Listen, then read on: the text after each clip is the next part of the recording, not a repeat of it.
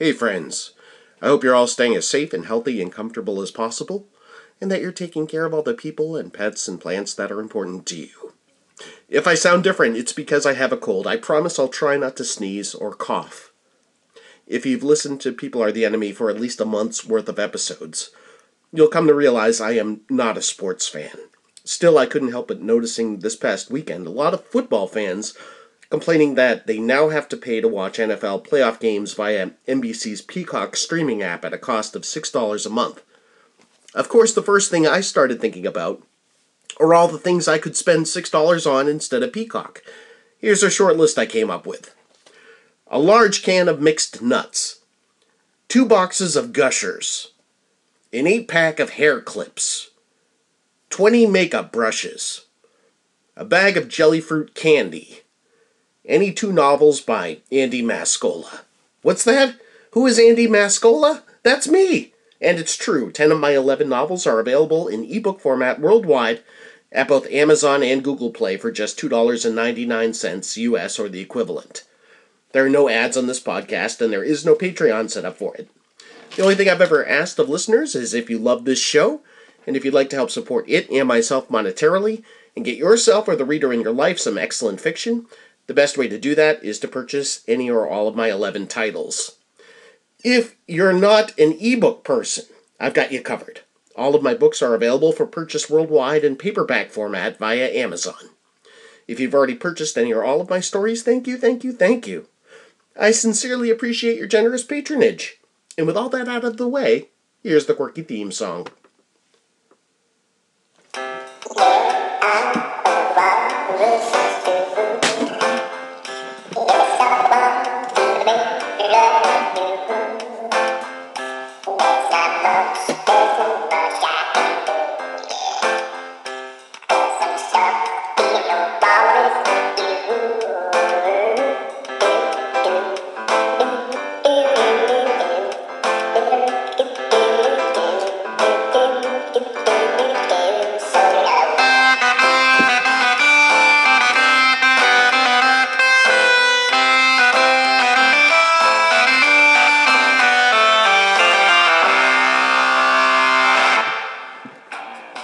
Hello, People Are the Enemy listeners. Thank you for checking out the show. You are now rocking with the best. Are you ready to get into it? I am.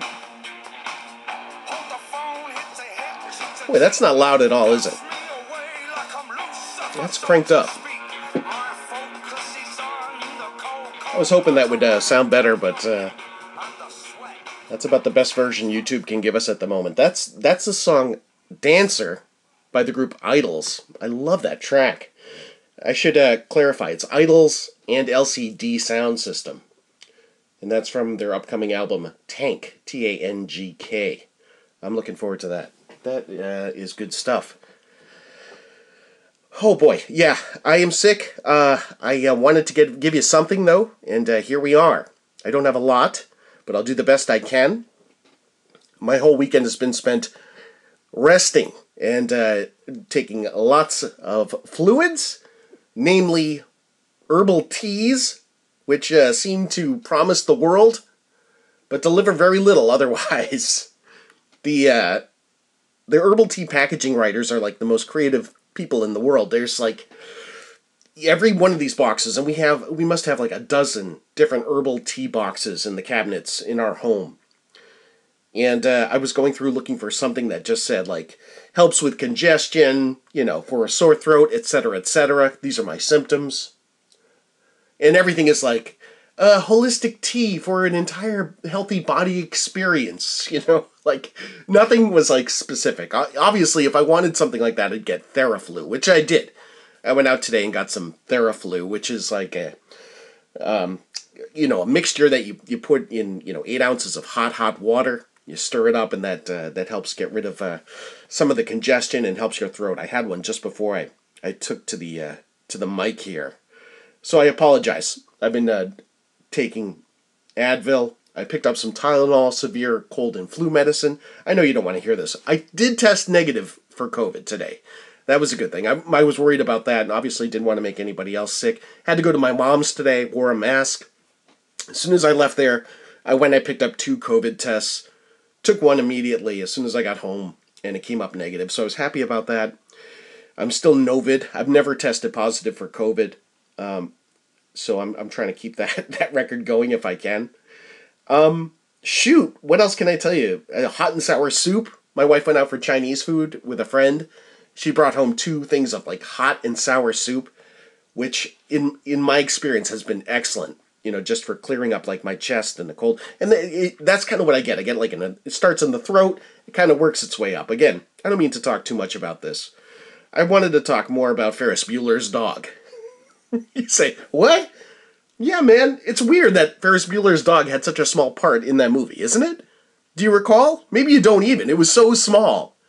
But there's a scene where, like, Principal Rooney is, like, trying to catch Ferris, and he goes over to his house and attempts to get inside the house, and he looks through the doggy door, and you see this, it looks like a Rottweiler, and I believe it's just snarling and drooling, if I remember correctly.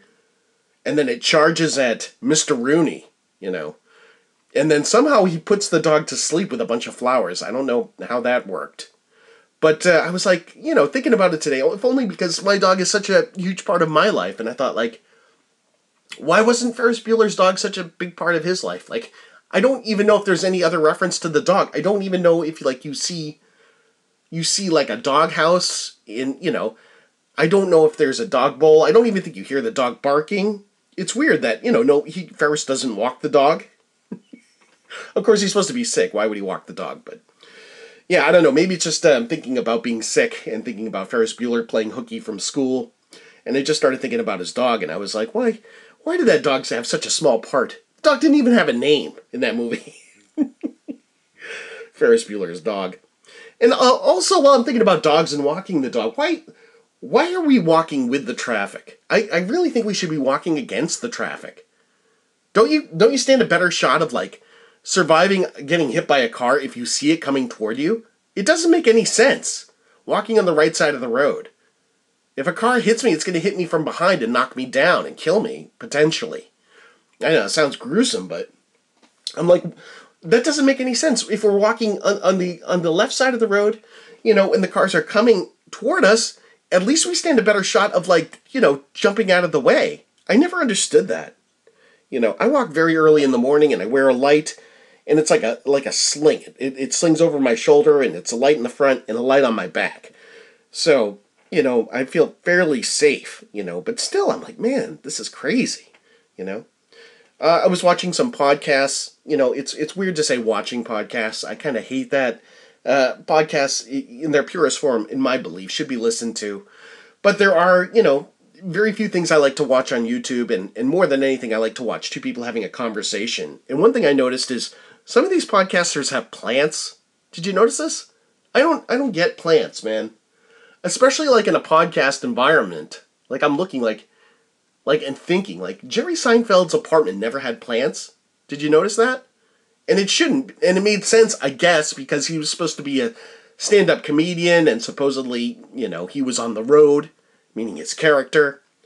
So he wouldn't be able to take care of plants. Obviously, it was an apartment in New York City. Probably wouldn't have any pets. That seemed to make sense. And whenever I think about, like, a comfortable place, I think about Jerry's apartment. Like, I just project myself into it. I still like Seinfeld, and I'll still watch episodes. But I feel like when I think plants, I think the potential of bugs. You know what I mean? And I know that's not necessarily the case. And I know that, a lot of places, they'll populate their room with plants, dentist offices and whatnot. Hell, my office at work has living plants. But, there are fake plants that don't have any kind of, potential of having insects, assumedly, unless insects for some reason are attracted to plastic plants. But I see these podcasters have, like, these plants set up, and it's just like, what are you doing? It just looks weird to me. You know what I mean? I can't imagine. Like I said, I know I've said this before, but I don't want to have any kind of visual component to this podcast. I like it. I keep it very simple. It's in its purest form. And I was starting to think, though, just theoretically, I was like, if I was to have a visual component to this podcast, what would it look like? And I was just thinking, I think it probably would look like a sterile basement, even though that's not what I'm sitting in at all. I'm sitting in like a room crowded with like physical media, and shoot, books. Well, books are physical media. CDs. There's obviously again physical media, stereo system. But that's not at all what I'd want to like project out into the world. I think it would be something, I guess more like Jerry Seinfeld's apartment, right? But I suppose in a weird way that sort of is synonymous with my world, right? Jerry had that big rack of VHS tapes. Remember that? And then he had like a computer in the background. And then, if he was standing in the kitchen, you'd see all these cereal boxes. He had like 27 cereal boxes for whatever reason. Yeah, so these are just things I was thinking about. I wanted to let you folks know that guests are coming. I'm going to be doing an interview tomorrow, actually, with a person who this interview kind of fell into my lap. I'm not going to give too much away. I'll only say that if you've paid attention to lists of the best novels of 2023, meaning last year, you may be aware of this person. Okay? That's all I'll say. And if you want to know who this person is that I'll be speaking with, that will be on next week's episode, then I'd encourage you to follow the show on social media, and you know how to find it. And I'll leave it at that. And with that, let me get into some clips here, because again, I'm going to keep it rather short, if only because I feel like crap, and I'm terrified that my voice is going to go any second, or I'm going to sneeze or cough, and I don't want to gross you out. So, cue that clip music, maestro. Whenever there's trouble, we're there on the double. We're the Bloodhound Gang. If you've got the crime, we've got the time. We're the Bloodhound Gang. Okay, I only had one thing for you, and I thought this was interesting. Is the stand-up comedian Bert Kreischer, and he is recognized by some youngsters, young boys, at what looks like a Sears or perhaps a J.C. Penney, and they recognize him and they're starting to ask him questions, and he is unable to tell them a joke, a child-appropriate joke, and I was shocked. I was like, really? Not one? But this is kind of interesting. I'll play it for you, and you can hear his response when these young boys seem to recognize him from something and believe he may be a YouTuber, and he has engages them and but is unable to give them anything, any kind of joke. Here it is. Nope. Nope. Just a comedian. Oh, okay. Yeah. Why? Can you tell us a joke? Yeah, when I was 22 years old, I got involved with the Russian Mafia. Okay, just to stop it for a moment there. So the kids say, are you a YouTuber? Nope. Are you a streamer? Nope, just a comedian. Can you tell us a joke? And he says, when I was 22 years old, I got involved with the Russian Mafia.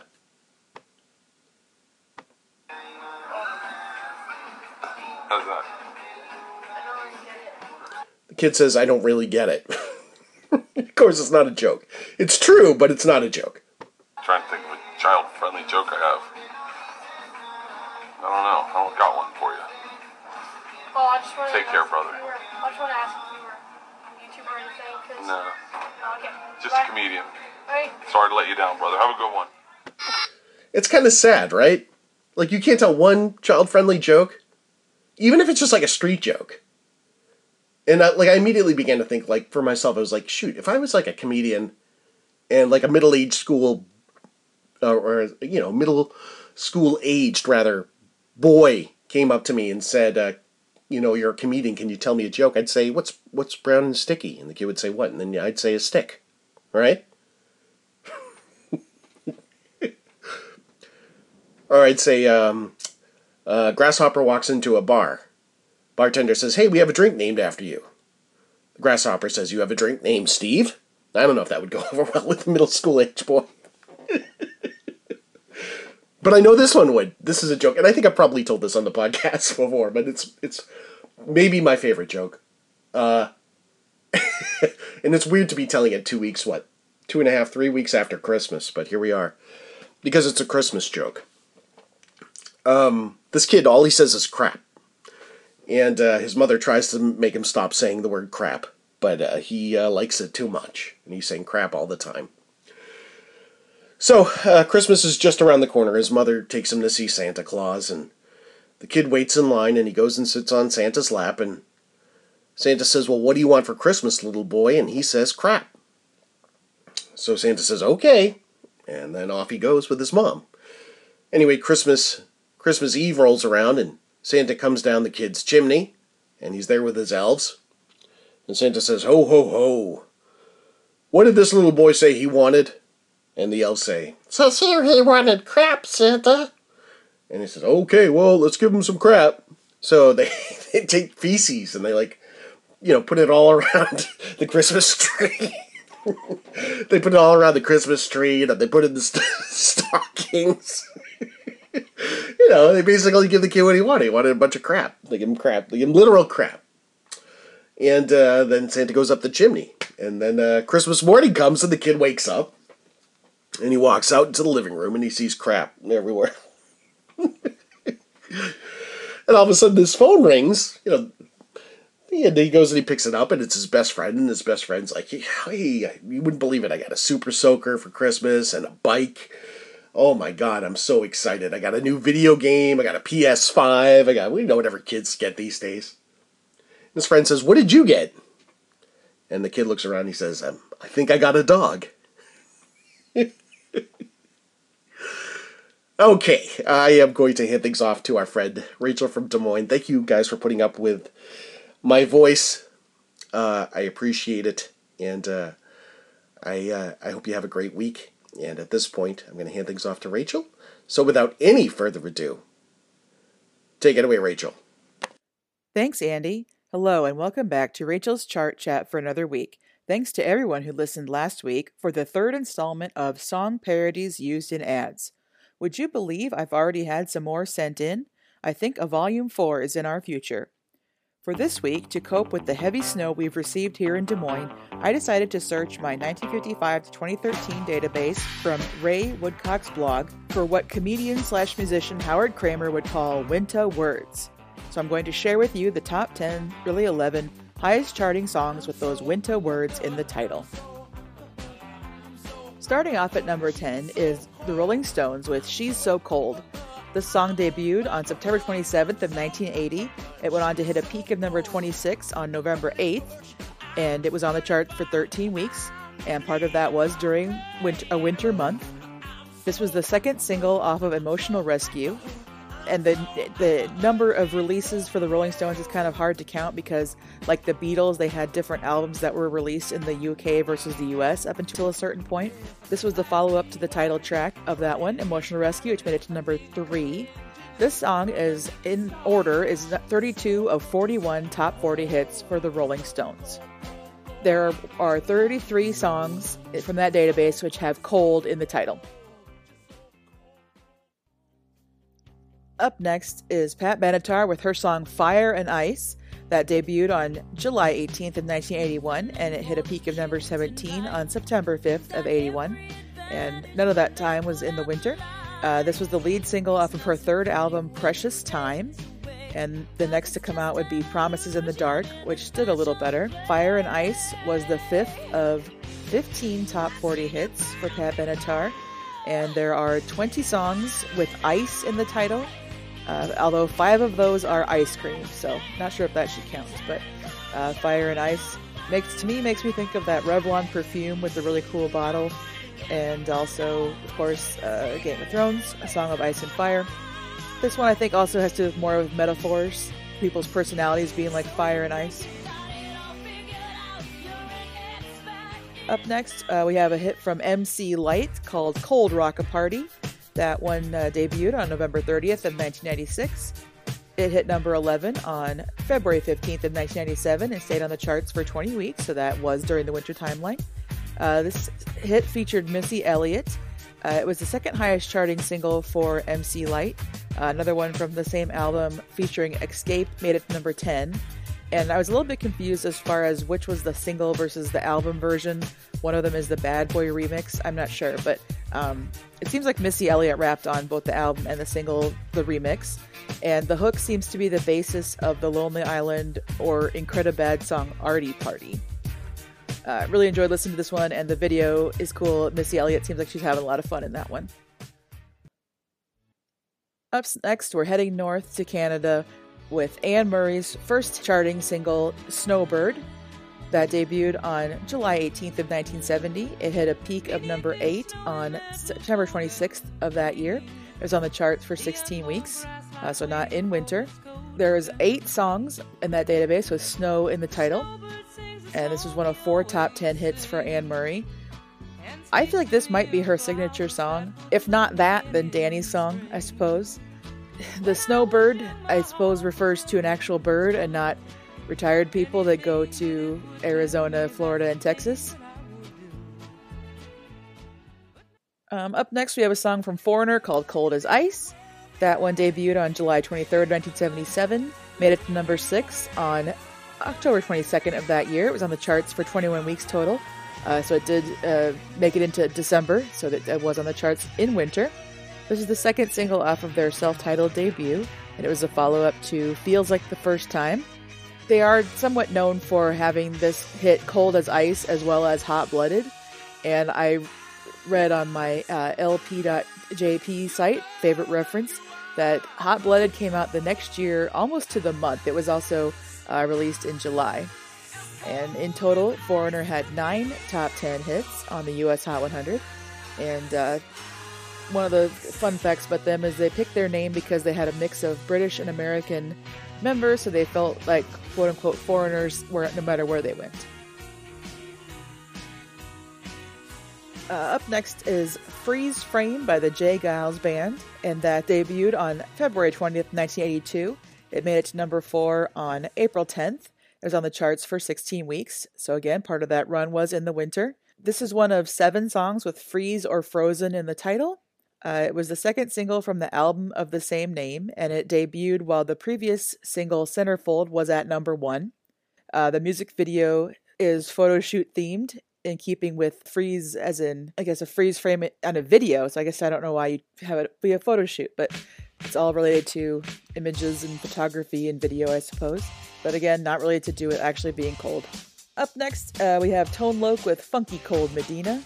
This debuted on March 4th of 1989. It hit a peak of number 3 on April 29th. It was on the charts for 18 weeks total, and none of that during the winter. This was the second single off of his debut album, which is a follow-up to Wild Thing, which hit number 2. It debuted while Wild Thing was on the charts. One thing about this one, obviously to us in 2024, is pretty problematic just from the jump that he's basically using some kind of concoction to try to get his way with women. Although on the plus side, the singer is never successful and learns an important lesson about taking shortcuts to what you want. This one was interesting to read on Wikipedia, the samples. It says the drum break is from Get Off Your Ass and Jam by Funkadelic, and it also has samples from Hot Blooded, mentioned earlier, Satisfaction, Christine 16, All Right Now, and You Ain't Seen Nothing Yet. And it says specifically that the cowbell sample is from Honky Tonk Women. Up next, we had the Bangles with their cover of Simon & Garfunkel's Hazy Shade of Winter. That was from the Less Than Zero soundtrack. It debuted on November 14th in 1987. It hit a peak of number 2 on February 6th of 88. It was on the charts for 21 weeks total. So that one went from fall to winter into spring. The original hit number 13 in 1966. The Bangles had 5 top 5 singles, 2 number 1s, 2 number 2s, and number 5. I think this song and its lyrics has the most reference to actual winter out of anything on this list. Some other singles off of that Less Than Zero soundtrack album included Rock and Roll All Night, covered by Poison, Going Back to Cali by LL Cool J, and Bring the Noise by Public Enemy. And there's 15 songs from that database with winter in the title. Up next, we have Madonna with her hit Frozen, that had debuted on March 21st of 98. It hit a peak of number 2 on April 4th. It was on the charts for 20 weeks. None of that in winter. This is the lead single, from her 7th album, Ray of Light. Other number 2 hits for Madonna include Material Girl, Causing a Commotion, Express Yourself, Cherish, and I'll Remember. In addition to all of those, she had 12 number 1 singles. And you can see a pretty cool behind-the-scenes MTV report when they were shooting the video for this in the Mojave Desert. That's on YouTube. And finally, we got a couple number 1s for you. We had to have Vanilla Ice, of course, with Ice Ice Baby. That debuted on September 8th in 1990. It hit number 1 on November 3rd. It was on the charts for 21 weeks, so it did stretch into the winter months there. That was his debut single. It spent 1 week at number 1.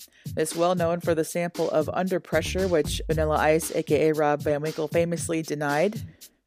I think this song really has lived on in a surprising way. I was at the movie theater and family was getting some ice for their drinks and some ice spilled on the ground, and this middle school looking aged kid said Ice Ice Baby, and I looked at the mom and I was like, how does she know that? And she goes, oh, it's from TikTok, so I guess this is sticking around. And I've always thought it was interesting that this 1990 kind of pop rap hit sampled a song from 1981, as well as You Can't Touch This, another kind of pop rap hit from 90, sampled Super Freak, also from 81. And the last one I want to mention is Paula Abdul's hit Cold Hearted, also a number 1. That was entered the chart, on June 24th of 89 and hit number 1 on September 2nd of 89. Stayed on the charts for 21 weeks. This was already covered on Chart Chat back in People Are the Enemy 241. This is the 5th single off of her debut album, Forever Your Girl, and 4 of her 6 number 1s were on that album. And I definitely prefer the single edit that has that kind of rap breakdown that's not on the album. The video for this one is really well known. It references All That Jazz, the Take Off With Us sequence, and it was directed by David Fincher. And Ariana Grande's new video for Yes And references this video, and I guess by extension, that film. So overall, there was 88 songs which had some of these words. Some of them had multiple words. We had also songs with Chill in the title, Blizzard, and January. Well, that's all from me this week. Thanks so much for listening. Back to you, Andy. Thank you, Rachel. Amazing work, as always. This has been episode 315 of the People Are the Enemy podcast. Our theme song is Walrus Love by Nokia Ocean. You can find that song and more at pizzapuppies.bandcamp.com.